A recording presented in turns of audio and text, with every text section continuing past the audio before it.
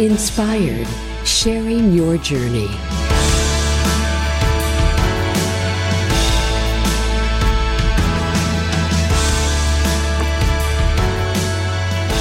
It's just past the top of the hour. You're listening to Real Presence Live. I'm Matt Wilkham, along with Father Randall Kazel, and we're coming to you from the Church of Pine Island, St. Michael Catholic Church, that is, Pine Island, Minnesota. And we're going to be talking with someone who has been a real rock, remaining by her son's side as he goes through surgeries, trying to relieve pressure on his brain. Kim Heilman will share her journey of faith through this difficult process and talk about how it is actually, through God's goodness, brought her family closer together. Good morning, Kim. Welcome to Real Presence Live. Good morning, Father. Good morning. Yes. Good morning, Kim. Thanks for being here with us. It's great to have you on the air with us. So can you tell us a little bit about yourself and your family? Yes, sure. My husband and I have 7 children. Our eldest just turned 13, or will here in a week or so.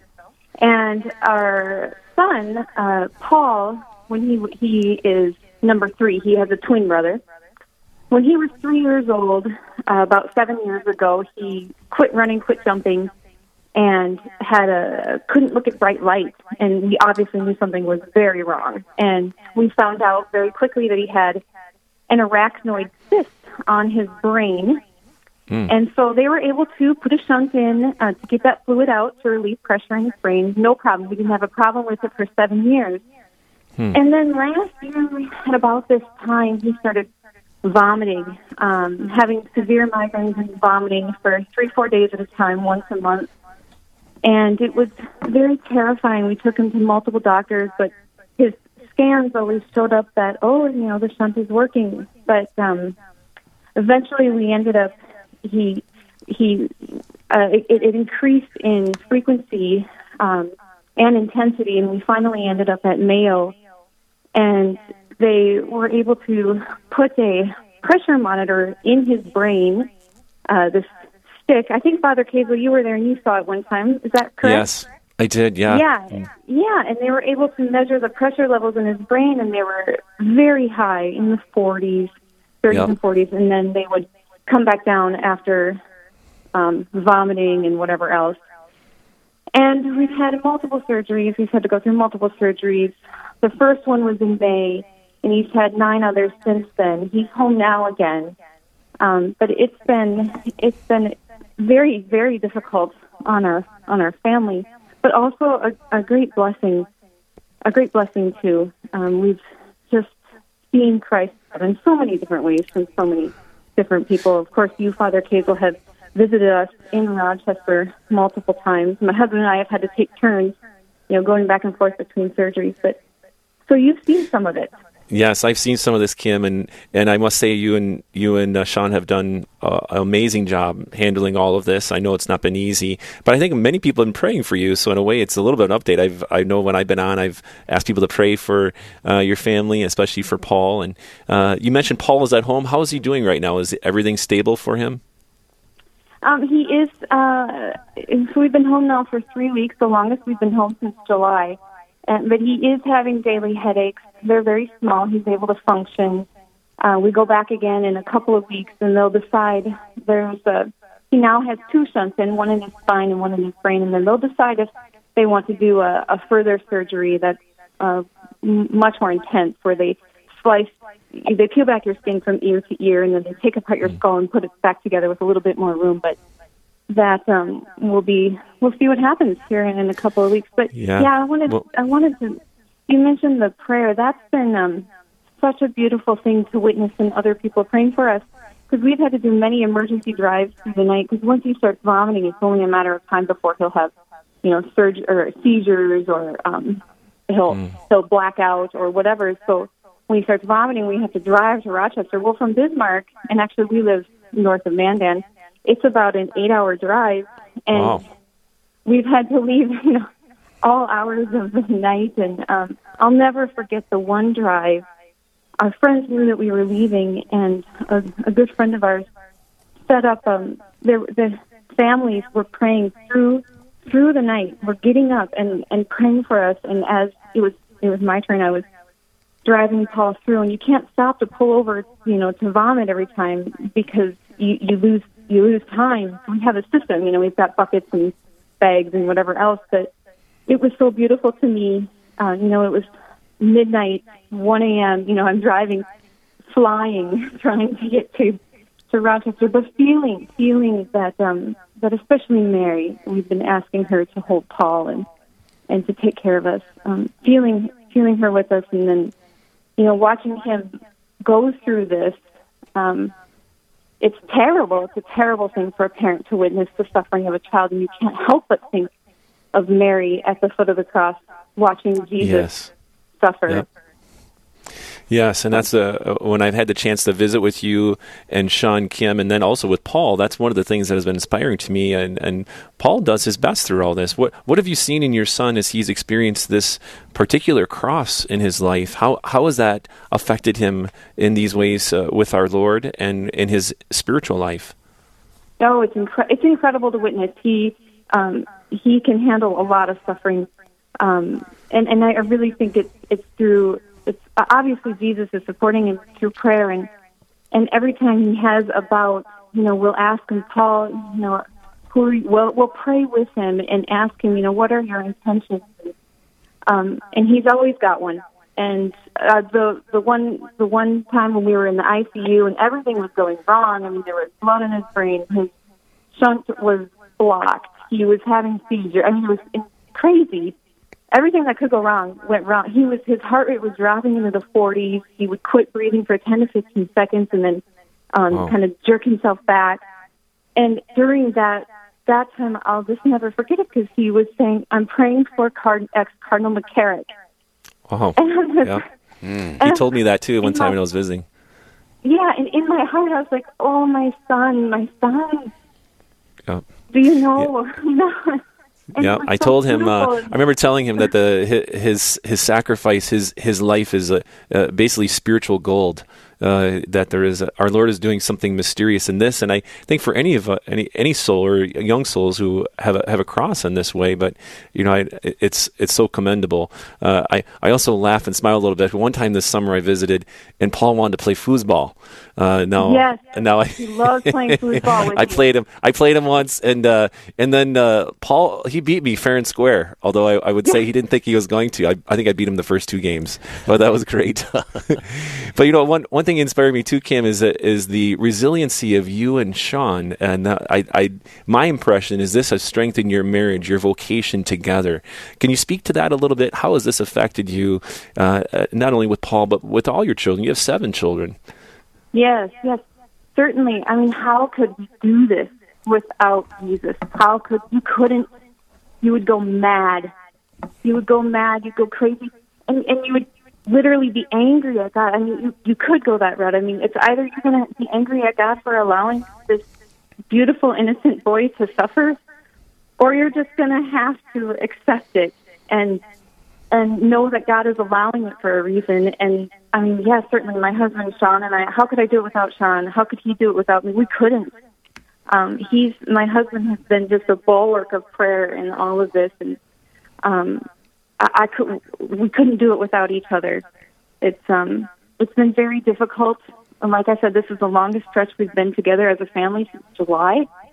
And every time, and even so, my son, you can see it in his eyes when he begins to suffer. I'm sure, as any parent can, when they're you know it right away, even before they say it. And your heart, it just sinks.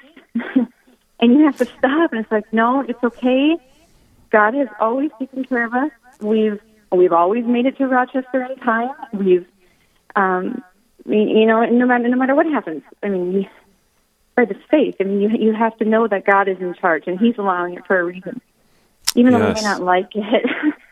Yep. But, and can you speak a little bit about the prayer? It's one of the inspiring moments I had with you, and the last time you were down here, I believe, is that we stopped. We prayed the rosary together, and the boys knelt and we're praying the rosary, and it just was a powerful moment for me. And I think but I'm wondering, maybe in how has all this infected your family, or maybe your family prayer?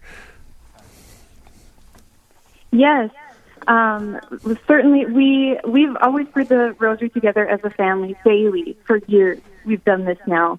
We never used to. I suppose I don't know how many years we have been now, but even in the midst of being separated, and the other children know too. I mean, and it's so hard on them because, the little ones, why can't Paul be with us? Why can't Jesus just heal him? And we have, we don't know, but let's pray the rosary together as a family. And so, yes, and it was such a beautiful moment too when you came, because that was a really hard week for us.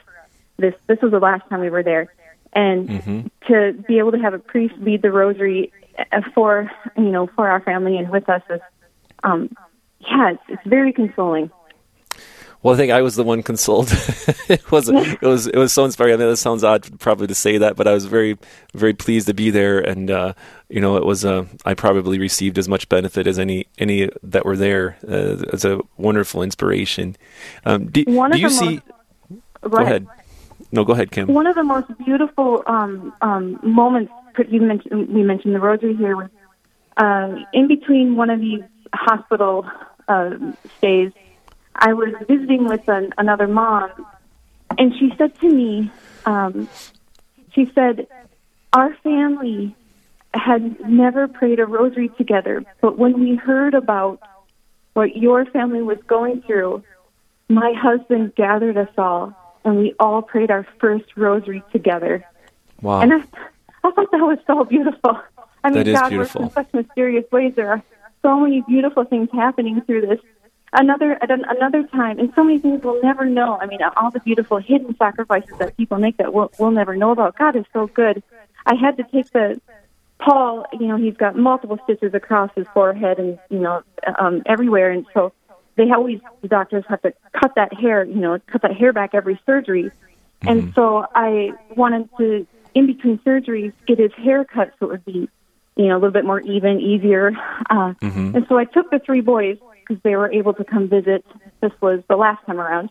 And we went to a hair cutting place.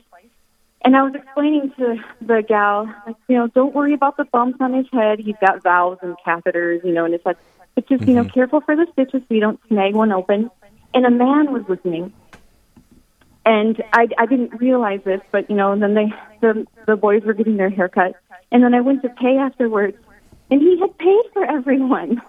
Wow. And it just touched my heart that people would, complete strangers who don't even know us, who see what's happening, and we've been blessed in so many ways like that, little ways. That is inspiring. You're listening to Real Presence Live. It's 14 minutes past the hour.